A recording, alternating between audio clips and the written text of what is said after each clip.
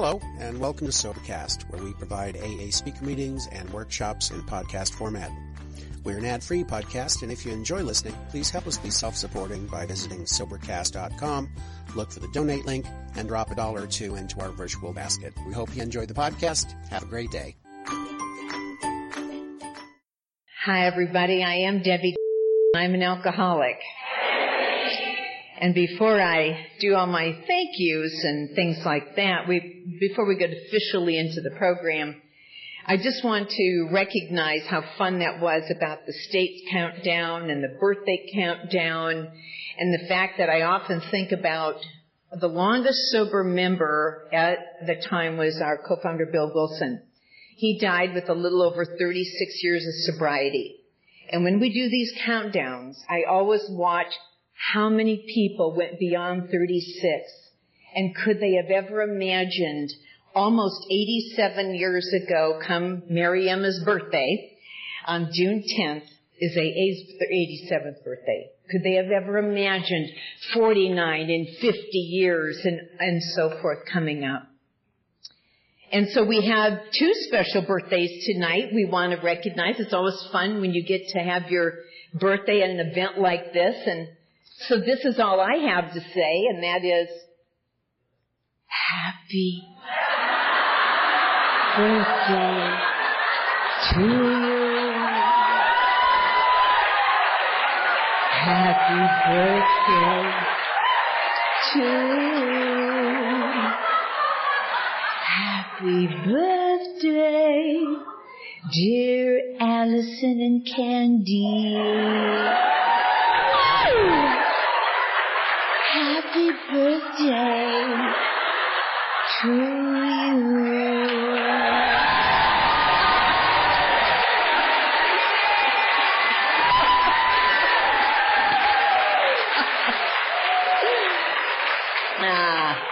We absolutely insist on enjoying life, don't we? We are not a glum lot. Well, what a night, and what a great conference this has been. This is my pleasure to be back here for a second time. I was here in 2016, and like many of us, scheduled for 2020, then 21, and here we are in 22, and so I'm so happy to be here. I want to also recognize, my God, the heavy hitters that have already just done home runs every talk they've made. Every time. Diana kicking off with the desperation of step 1 and the sanity restored to sanity on 2. Marion for the beautiful relationship of the God in all of us that we see and is there. Mari for the inventory and the power of, getting rid of that self. We don't know how to do that sort of thing on our own, but that inventory process and then laying it out to somebody. A lot of times, she was looking for the reaction from the Jesuit priest, right? And I know my former sponsor, Millie, who passed away, she used to fall asleep during a 5th step, So they're never that exciting. They're just kind of, oh, yes, honey. One of those. And then I love 6 and 7 with Amy, the secret door. 6 and 7, I absolutely love those 2 steps. And the beautiful 8 and 9 and the amends, and that was a great, so many examples that you gave. Thank you. And Corey, I think I'm still trying to catch up with your talk. So that was an hour and a half talk in about 25 minutes, I think. It was just like, you got to pay attention. And I loved your story. Thank you so much for your enthusiasm of Al-Anon. And I can always tell the really enthusiastic Al-Anons is how they introduce themselves. I'm a member of the Worldwide enthusiastic or something worldwide member of Al-Anon. Worldwide Fellowship of Al-Anon. I love that. You can always tell that's somebody who's in the middle, not holding up wallpaper. And so I thank you for that. And tomorrow, 2 amazing women are going to follow me in tomorrow morning who I've known a long time. Mildred comes to us from Canada, of course, and is just a rock star on 10 and 11. And June, so I got sober when I was young. And first of all, I've never met anybody old enough to be an alcoholic, okay? No one's ever said, yes, I finally qualify age-wise. No one's ever said that. But most of us think when you're too young, you're just too young to be an alcoholic. And even when I got sober back in that day, everybody said, oh, no, there's June G. And I won't tell her story or how young she was when she got here. But June G held the light up for all of us. You cannot be too young. So I thank you.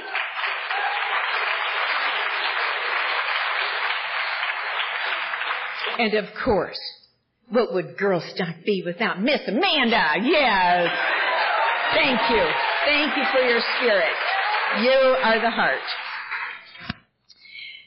I got a question for you.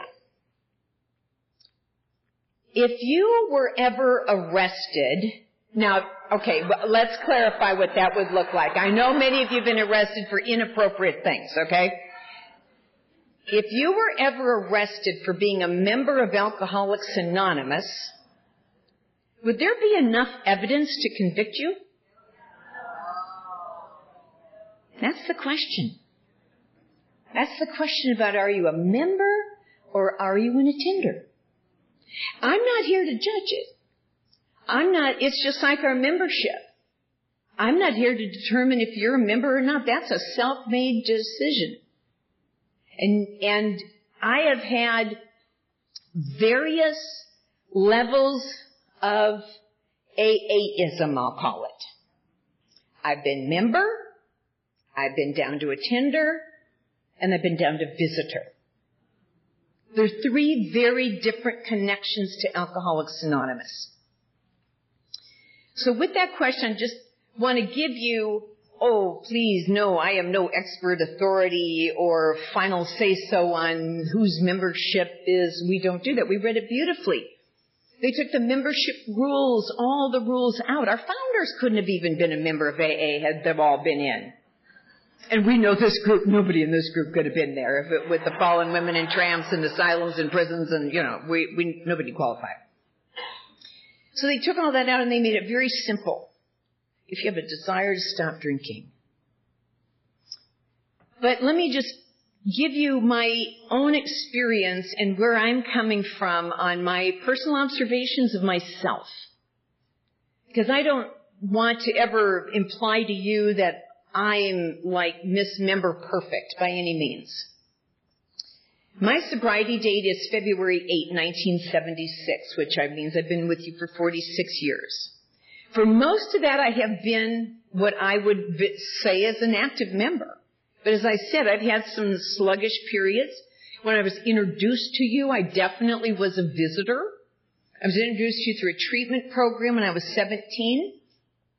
My first drink was at 12. My last focused drinking was at 17. I was committed to a hospital. This was not voluntary. This was a commitment. I am introduced to you. Like has been said before, I found all the differences. They encouraged the similarities.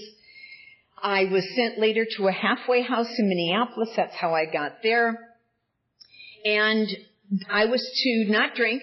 It makes sense. People are trying to put their life together. And I know it meant those other things.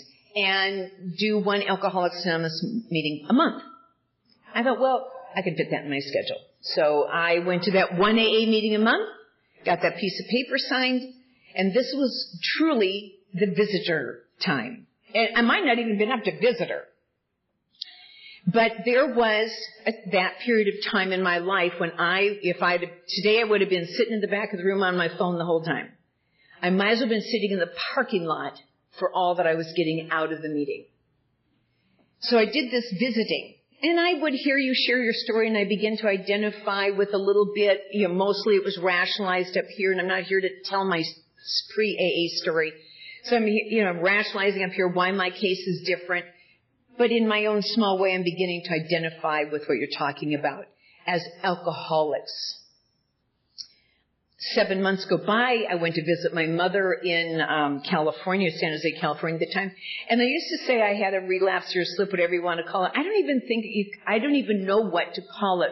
Recently I've been thinking about that. I wasn't in AA to have a relapse. I visited you. I don't even know what I should call this thing, but I drank again, okay? I was there a week, hanging out with the people I used to drink with, last week and a half drunk and loaded with them. No surprise, because I had done nothing to protect my physical sobriety, develop a relationship with a higher power, none of that stuff. Because I'm not staying. And I always knew I would drink again. I'm not in for this. I know you say day at a time, but there's like this imaginary wink that goes with it. And I know you mean forever. And I'm not into forever on this. I know I'm just going to get under the radar so I can go back drinking again. 5 weeks go by and I have this attitude. I've learned my lesson and I bump my meetings up from 1 a month to 1 a week. Again, it sounds like a lot of meetings. And I get a letter in the mail that has 1 joint. And I decided to keep it because I thought, you just never know when you might need something like this, right? Now keep in mind, I hate pot. It's so slow. That's why I never was a wine drinker. It's so daggone slow. And pot back in that day was junk. I mean, it was crap. Seeds and stems and sticks and junk in there. Everything you wore in a 3-foot radius had burn marks on it, right? It's just like crap. But we thought it was so cool. And it took forever to go from point A to point B to get a buzz going. And you'd snack your way through,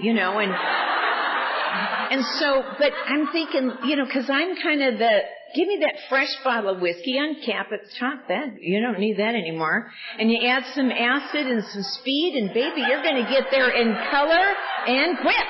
So sign me up, right? That's my kind of fun. But it was there. It was there. And this was on a Friday. I thought, just in case I might need it someday. And by God, I needed it the next day. It turned out just timing was fabulous. Perfect. Yeah, right. And I did not know that day I would have my psychic change. Hadn't planned on, hadn't asked for it, had zero intention of doing anything different once I smoked that 1 joint. Now, I call it my driest martini, so it fits into the only AA kind of thing, okay? But I had no idea that night would change the direction of my life. I didn't ask for prayer, I didn't beg God, I did nothing. It just had the shift. It was removed. Being loaded was now repulsive to me. It was like we move away from a hot stove.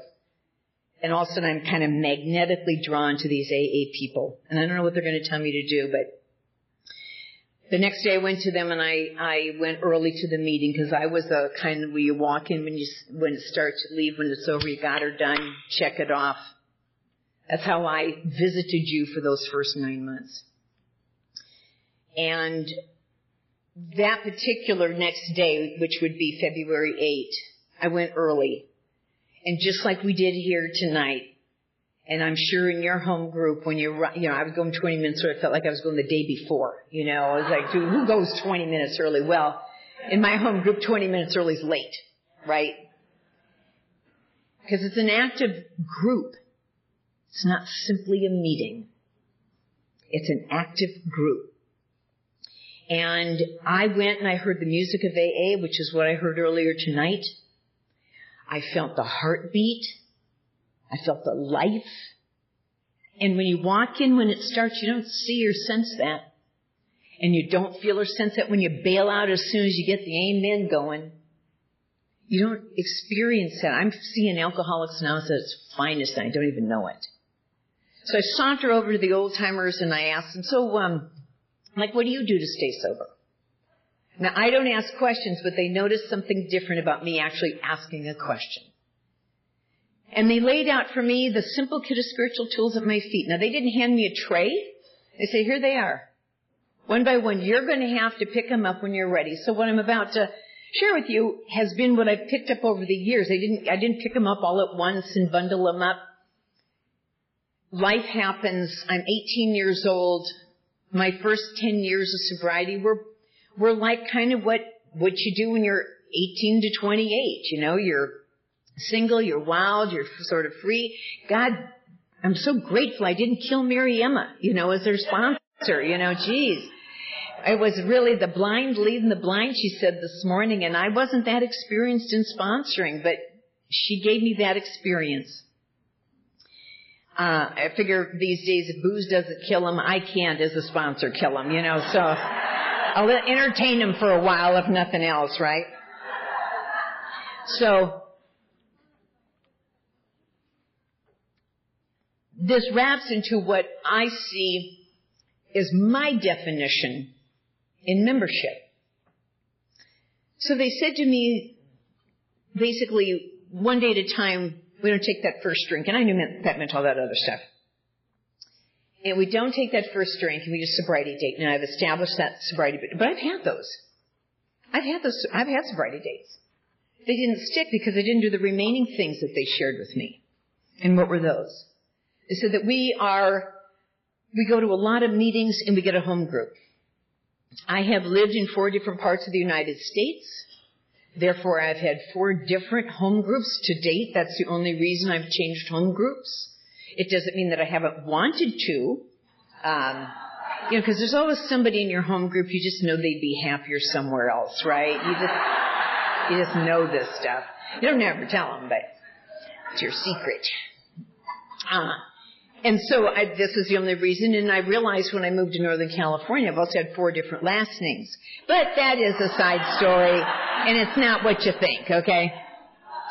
So I've got these home groups, and every one of them I'm very grateful for because they each taught me that membership in Alcoholics Anonymous doesn't look exactly the same way in every place you go, and yet the spiritual principles are the same. The window shades are the same. The book we read out of is the same. How they might conduct their format may be different. But what that does is just shakes out the cobwebs. Because if I only stay with what I know, I don't grow. I don't change. I don't bloom out there. So that's even why I like going to different meetings even today while I have an established home group. Because that way I don't get into, I love routine. Routine feels very comfortable. But routine without spirit can be a rut. And I dare not fall into that rut. The same old time, the same old thing. I sit in the same old seat, the same old. While comforting can also start to make it look a little grayer. And I need to keep it fresh for me. And so they said home group, the sponsor. I've been blessed with 4 sponsors. When my last 3rd sponsor died, the very same day I called Marilyn to make an appointment to talk with her about sponsorship the next day. So for over 2 years I've been with my current sponsor, Marilyn S. from Los Angeles. They said that we take the steps. And I say that specifically with that verb because that's the verb chapter 5 uses. And it has a different meaning to me because it's like incorporation. I take vitamins, I take the steps. There's an incorporation for me to make those changes. They say that the traditions, those aren't just for the group. You're a member of a group. You need to know how those apply at a group level. And oh, by the way, why don't you see how you can apply them in your personal life? Never knew about that. I had selfish and self-centered. Those were the tools I brought to you. They don't really last very long and effectively in most relationships because they kind of like to get in on it, you know, right? On them, something about them. And when it's all about me, it's not very fulfilling. Be of service. Service, they were very clear, was the stuff you do outside of the meeting level. Not, you know, either having a commitment at your home group was not an option. It was, you just, even if you have to make something up, you have a commitment. Because I had to go from being a taker to a giver. And the minute I don't have a commitment in my home group for whatever reason I think is good, I have moved into taker again. And I've gone from being a member and an activist in my group now to simply an attender. They said, and carry the message. So that's kind of what my experience has been and the tools and the guides that have led me up to this. So we can all read in our chapter, in our third tradition, the wisdom they had, the inclusivity that was important, that we had the two examples they gave, quote, the one that was a victim of another addiction even worse stigmatized than alcoholism. But the question was, does he have a drinking problem? Is there alcohol? We can have 500 other addictions, dilemmas, problems.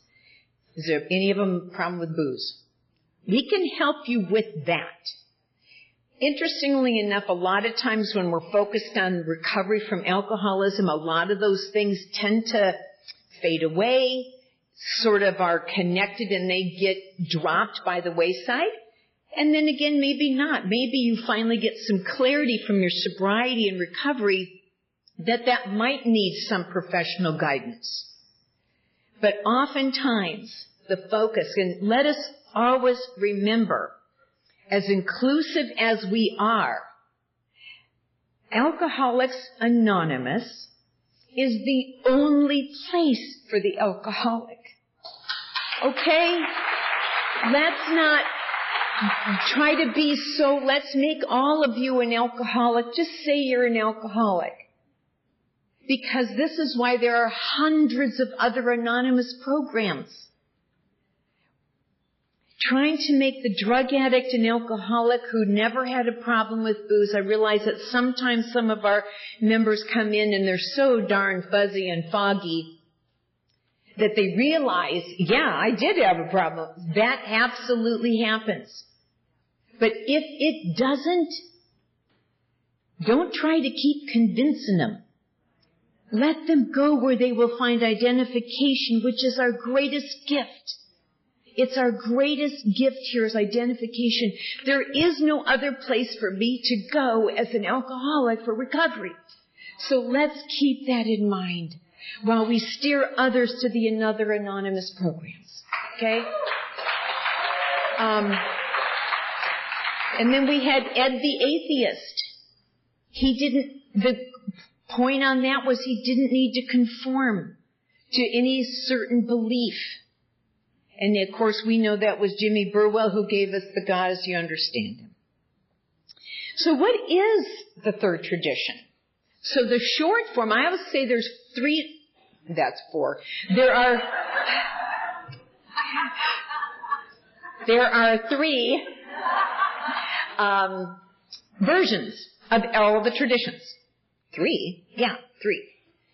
April 1946 came the original, which in most cases is what we now know as the long form. But there are word changes between the original and the long. And then we have what we now know to be our short form, which is commonly read in all of our meetings. Now, I've been in a meeting one time where there was, I think it won by one vote whether or not to read the traditions, and the reason it almost didn't win out was because, well, we want to talk more. Really, that really matters by not including the traditions that somebody else gets to talk more. Okay. Well, that wasn't my group, I can assure you that. And if they had voted that, it never would have been. That's a principle I won't cross. And so the long form, I kind of wish we used the long form more, okay? Because it's a little bit more clear. Our membership ought to include all who suffer from alcoholism. That's like drinking alcoholism, not secondhand alcoholism, okay? Hence, we may refuse none who wish to recover, nor ought AA membership ever depend upon money or conformity. And we've talked many times, we know that when we arrive here, we don't have we're not too flush. We don't maybe have much cash. We maybe don't have a job or place to live, things like that. We've heard some of our speakers identify that. But after a period of time, when you do get a job and you do get some cash in your pocket, it's time to start participating in that way as well. Nobody's checking, and you're not going to have an account. Yep, you paid $1, you paid $5. Nobody's going to be doing that.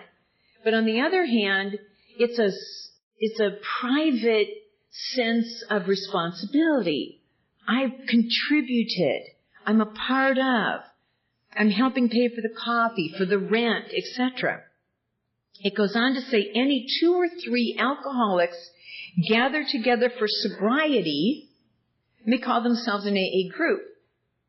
Now, the last line that we read was actually added from the original form, and that is, provided that as a group, they have no other affiliation. So, you're not affiliated with this college alumni and an alcoholic, your church and an alcoholic, your soccer team and an alcoholic, that it's limited to that. And so this is where we have our inclusivity. We cannot measure sincerity. I don't think anybody would get here. I wouldn't have been here based on sincerity. Willingness is pretty iffy. We can't measure honesty. In fact, there's a little myth. Let me clear up here. Many people repeat that the third tradition used to have honest desire to stop drinking. Clue. Never did. The original did not. The long form did not. Our forward to first edition says honest desire. And the AA preamble originally stated that, which is owned by the Grapevine. But in 58, they made a conference decision to remove that word honest out of the preamble. So it's never been in the third tradition. And we clearly know why. Who defines honesty, right? So that's just a little trivia on that. There's also some checklist questions. And you may not be familiar with those. And some people like the checklist, some don't. Some of them, I think, are kind of goofy. When I used to do a traditions workshop, I'd only put in the ones I liked. And then I decided, well, maybe I should let them know all of them, and they can decide which are goofy and which aren't. So 2 of them on this particular tradition, one of them says, in my mind, do I prejudge some new AA members as losers? Do I set myself up as a judge of whether a newcomer is sincere or phony? I mean, I know I've done that. I might not have said it. But I'm sure I've thought, oh, there they are again. Number 18, is it, Joey? You know? And not that I've said that. I'm just all thinking. See, I've learned to have a little bit of a poker face here. I think a lot of stuff that never escapes. I don't even like the fact that I think it, but I do. But here is something that our co-founder Bill Wilson wrote in an article called Who Was a Member of Alcoholics Anonymous in August 1946. We don't even have traditions officially adopted yet. He writes, quote, every older AA shudders when he remembers the names of persons he once condemned, people he confidently predicted would never sober up, persons he was sure ought to be thrown out of AA for the good of the movement. Now that some of these very persons have been sober for years and may be numbered among his best friends, the old-timer thinks to himself, what if everybody had judged these people as I once did? What if AA had slammed the door in their faces? Where would they be now? I mean, again, we can't measure sincerity or honesty or desire to stop drinking. We have no qualifications. When we get a new member, we don't say to them, okay, how long have you been drinking? And they give us a time and we're like, oh gosh. You're about a month shy of the required minimum, right? They'll die in that next month. I mean, if we got them when they're wanting to do something, by golly, let's grab them. And what do we do when they get here? This is part of our membership responsibility. So we'll talk about that in a second. So let's define membership. What's the difference between a member and an attender? According to the dictionary, membership is to be a part of something. Okay? An attender is to attend something. I'm just showing up. I had a great analogy. We were having dinner last night, and a little gal, Melissa, gave a really great analogy. She said it's like the difference between being a homeowner member or renter, attender. You got some skin in the game as a homeowner. You're going to keep it updated and fixed and get your taxes and all that kind of stuff and keep it in good shape. As a renter, well, if the taxes don't get paid or if the carpet doesn't get fixed, there's no skin off you. Well, the same can be in my membership. You know, my home group, I care about what happens there. I'm a member of that group. And that's more than, my friend Bob D says, my home group knows it's my home group because of my actions. Just like we hear my sponsor knows they're my sponsor, I'm assuming that you probably call that person pretty regularly or something. Well, does your home group know it's your home group? Do you treat it like that? So I get there early. Early is not 5 minutes, okay? Early is 30 or more. Early and membership for me stays late. I'm always one of the last people to leave. You gotta call the last call lights on me to get out of there, okay? I always have a commitment because you made that really clear. No takers. No takers here. Learn how to be a giver. And I have been the time where I have been an attender and a visitor to my home group.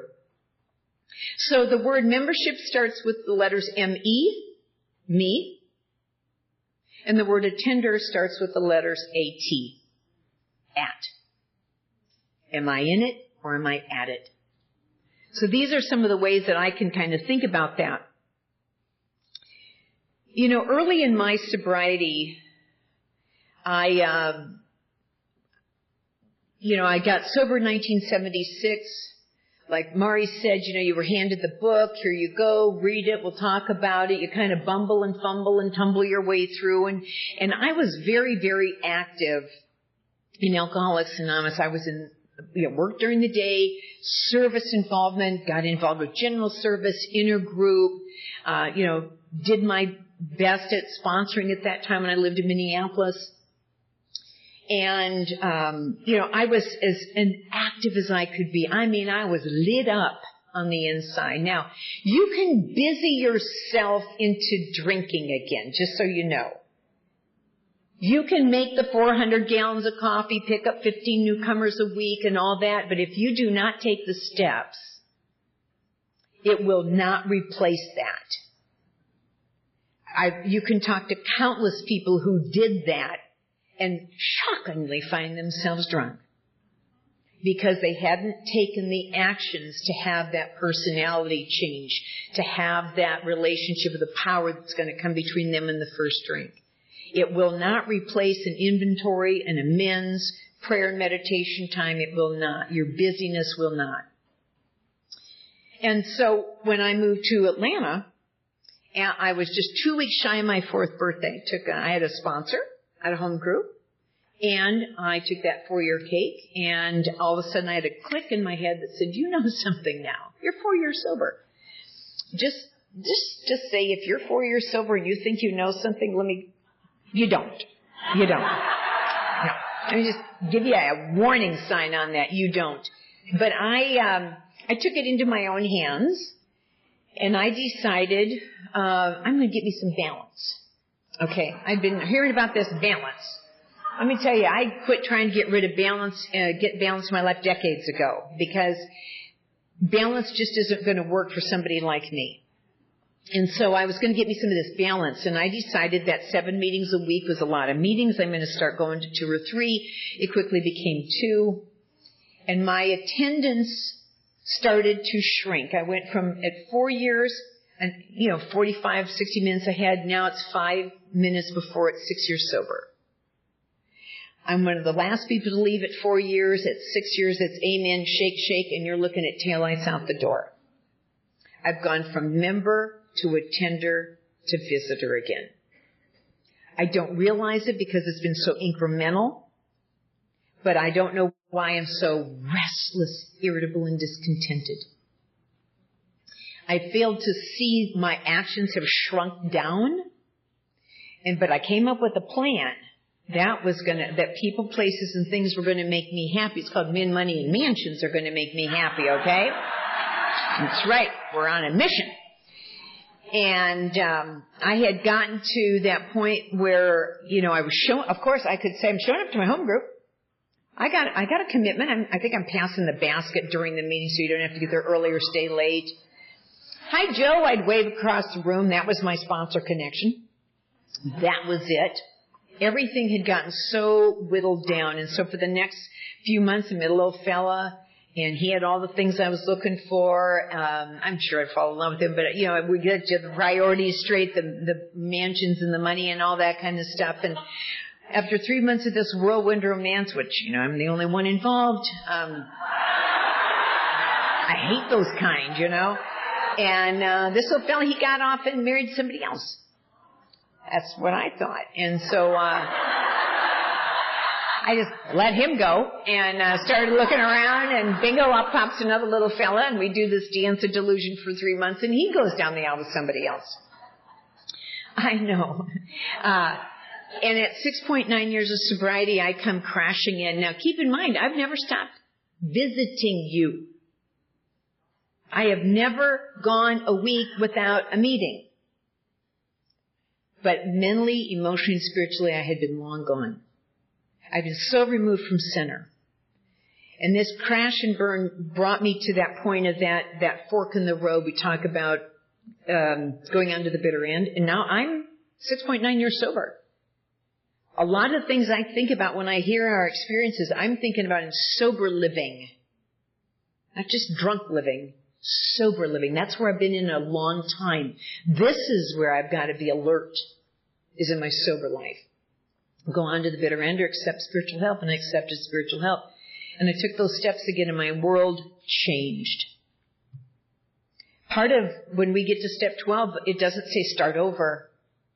It says now that you've had a spiritual awakening, hey, go grab somebody else and help them do that. And every time I walk someone through the 12 steps, I am living that in a present state and keeping it fresh. But I have done the steps for me several times. But what are we doing with 12-step work? Are we actively engaged in that? Is your name on your local office's 12-step call list? If not, why not? I know that ours makes it super easy. You can say dates you're available, times you're available. I take the calls that are in the afternoons during the week because a lot of women are working. I'm retired. And I'm in meetings at night and committed in the morning, so I have the afternoons. They still come in with wet drunks. Let me tell you, they still happen. You got to be on the list, though, to know to get the call. So, again, part of my membership is being active in our local central office list. And the last one, I agree, they're not frequent, but the last one came in last August. Now, it's a crazy moment. I'm in the middle of a training session. My mother had been in the hospital. I'm kind of watching the phone. And my platter is full.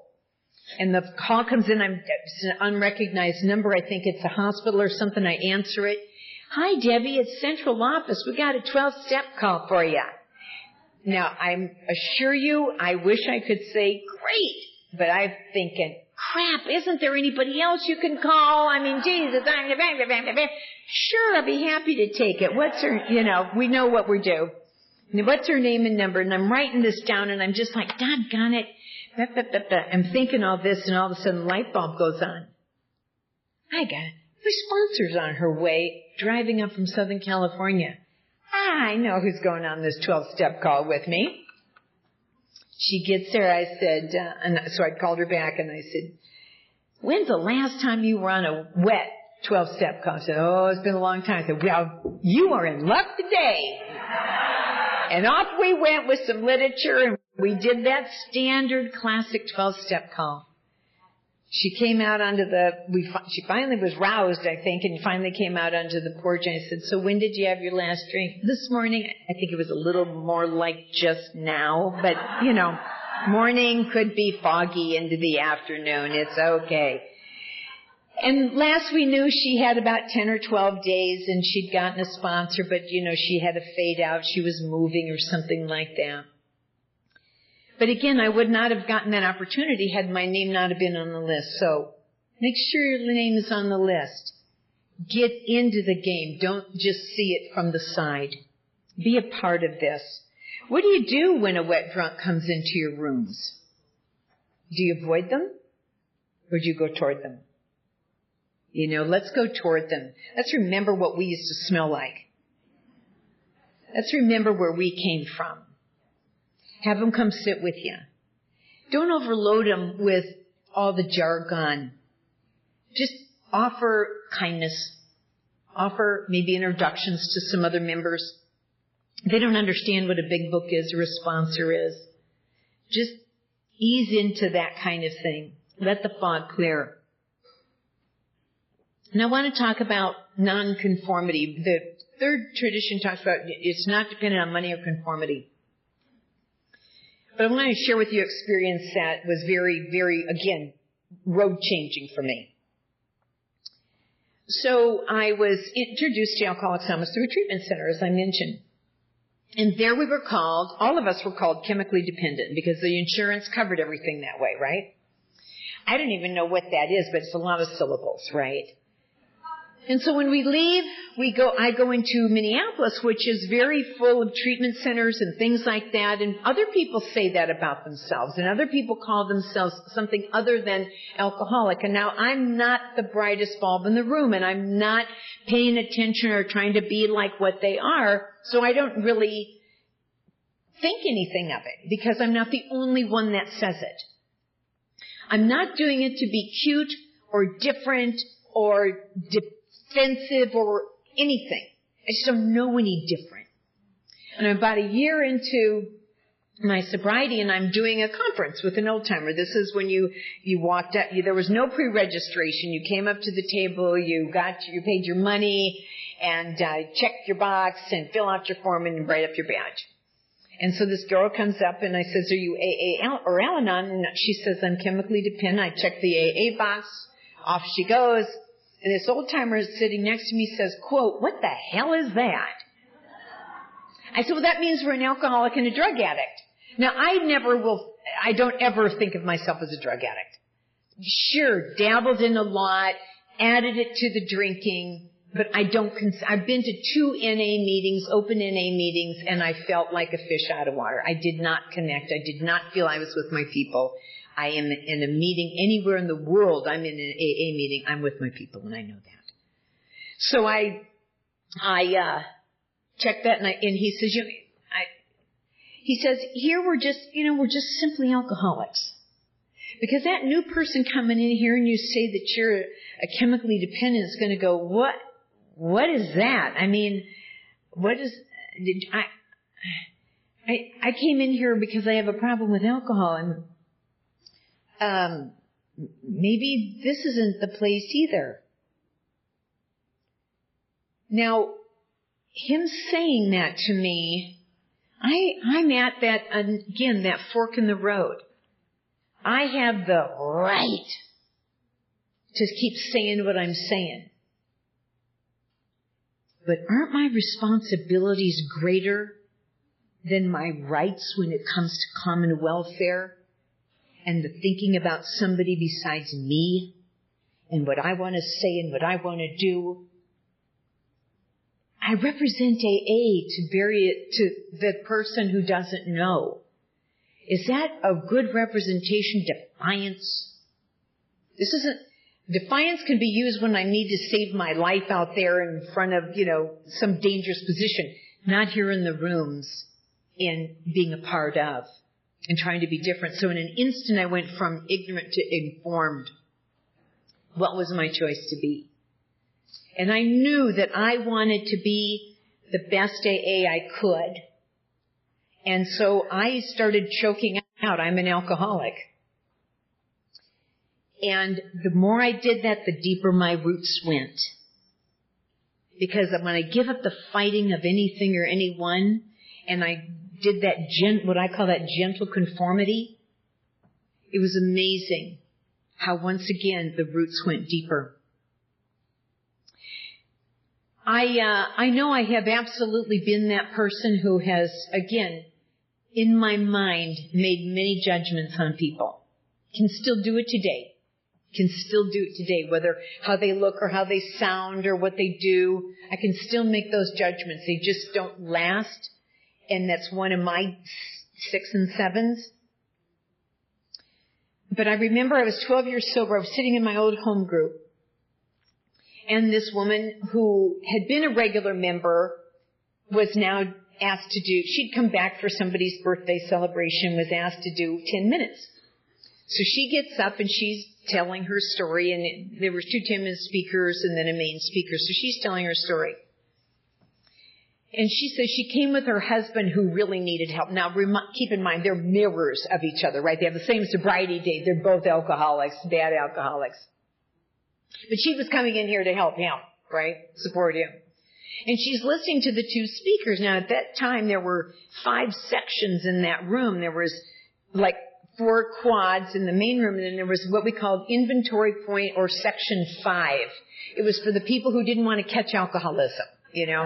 That's where they sat. And that's where they were sitting. Now, I'm not there, obviously. She's just relaying this story. So she says, she was listening to the first speaker, and it was this woman, and she was all nicely coiffed, and her makeup's in the right spot, and she spoke nicely, and she's sitting back there thinking, man, I'll never be like that. And the second person speaker gets up, and it's a guy with long hair and tattered up jeans, and, you know, every 5th word's the F-bomb, and she's like, wow, I really identify with that guy. And she goes on to tell her story. But I'm sitting in the audience listening to her share this, and my mind has stopped. And I realized how judgmental I was. Because, see, I gave approval of the first speaker being a good representation of AA, bathed in all this. And I'm judging the second speaker like, come on, we're not in a bar room anymore. Hey, but I don't know if you know, we're not in the 70s anymore. Maybe cut your hair and put some, that. I'm not saying that. I'm thinking all this, right? Come on, let's give it the program. Because when I was 12, 13, 14, I was in a serious self-righteous period in my sobriety. And what I realized is that God used that man to reach all the way to section 5 and draw her in. He wouldn't have drawn me in, but he didn't need to. God used him to draw that woman into the rooms of Alcoholics Anonymous. And so I realized I don't know what your defects are that are going to be useful to somebody else or what my perception of them are. But was he any better or less or different of a member than I am? Than the woman who spoke first, right? So again, what are we doing in our home groups? Are we active there, or do we just kind of show up, let other people have commitments? That's not what I can do. I have to be a full-time member, an invested member. I pay attention. I'm at the business meetings. I'm active in that group. Oftentimes we say, oh, he or she is a good member of AA. Or maybe we'll say the opposite or not say it, think it. They're not a very good member. Who defines good or bad? Right?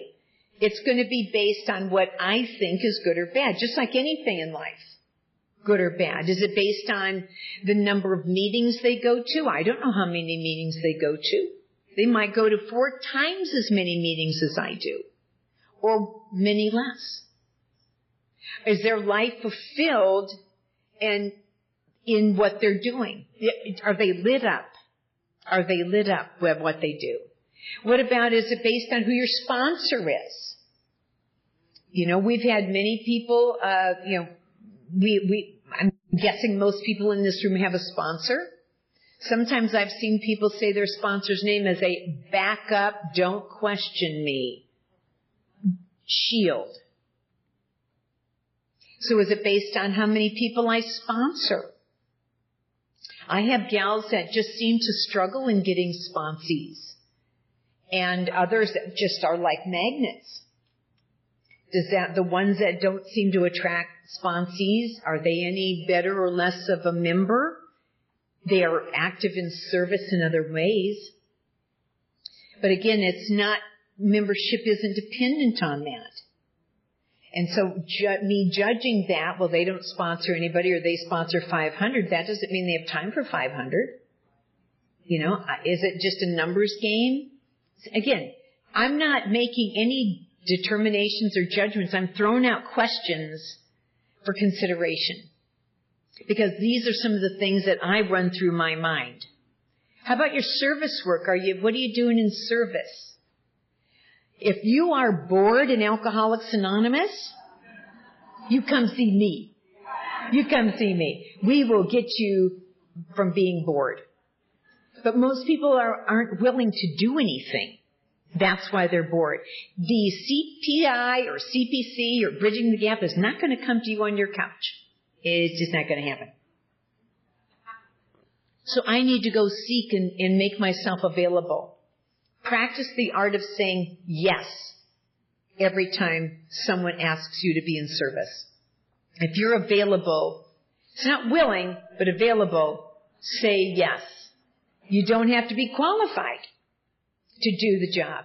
We'll teach you. But it will take you to the next level and light up your sobriety. That it will.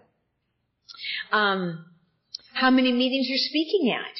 Maybe you talk at conferences, or you're getting a little popularity going on. Does that make me a better member than someone else? If I'm speaking this many times and somebody's more times, does that make them a bigger member? I have seen too many speakers believe their own press clippings.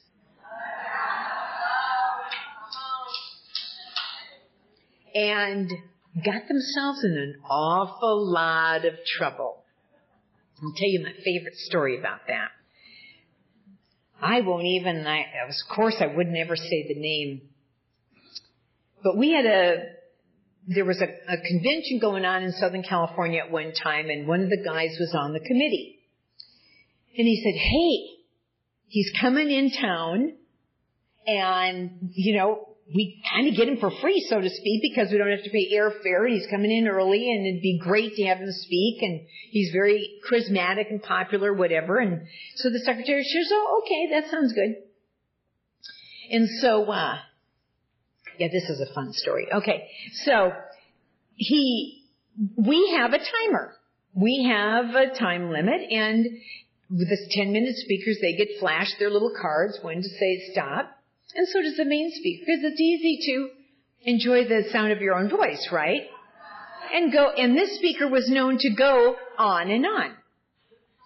So, breaks over, speaker gets up to the podium, and starts to kind of sway a little bit. And he introduces himself, hi, so-and-so. He says, I speak all over the world. Okay, don't think that group was impressed with that, let me tell you. Most people in that group, many people in that did. Okay, so, I speak all over the world. And I have never been told when I'm supposed to quit talking. Now, we thought that was funny. We laughed and everything. We thought he was joking.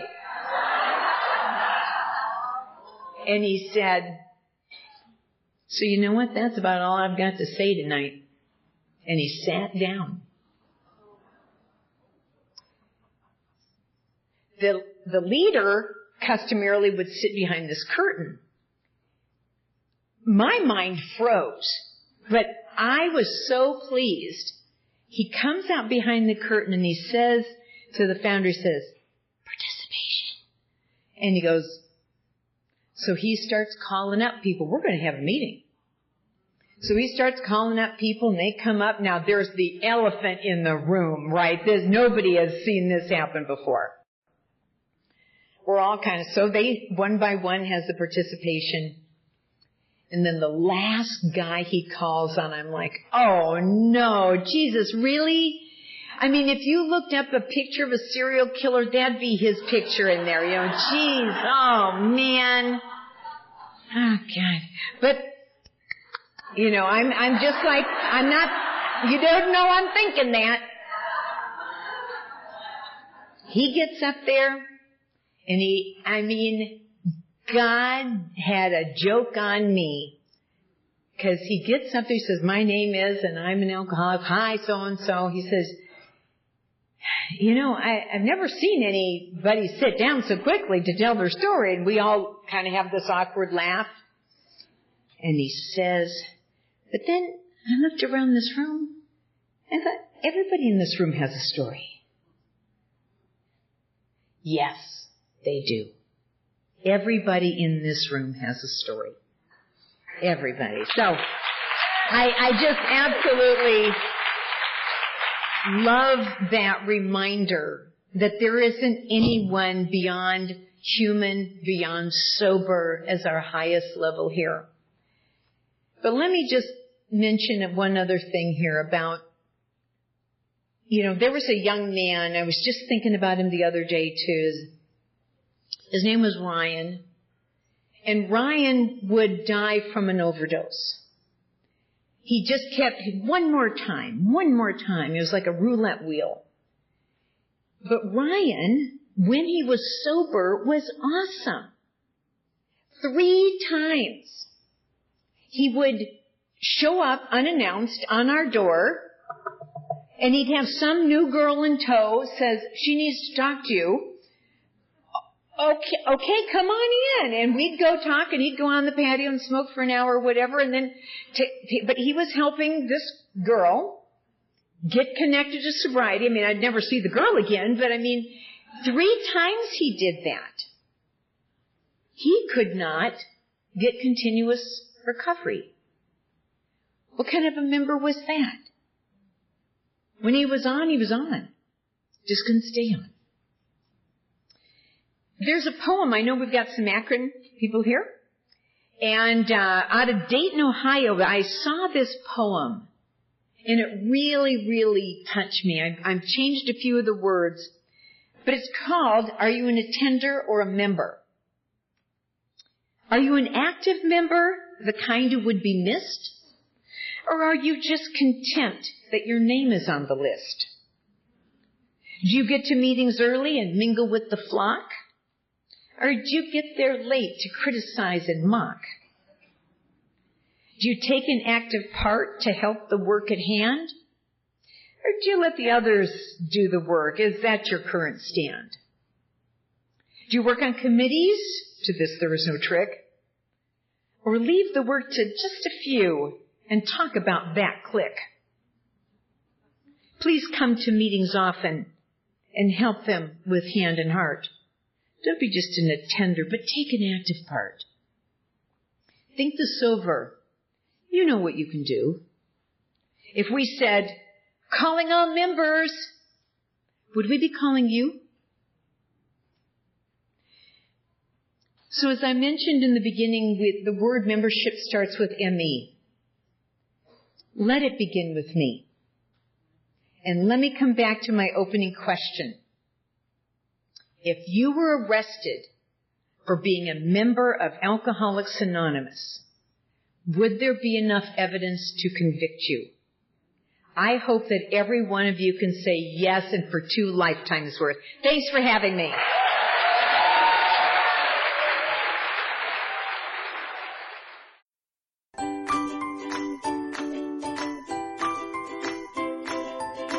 Thanks for listening. I hope you enjoyed the podcast. Sobercast is ad-free, and we'd like your help in order to keep it that way.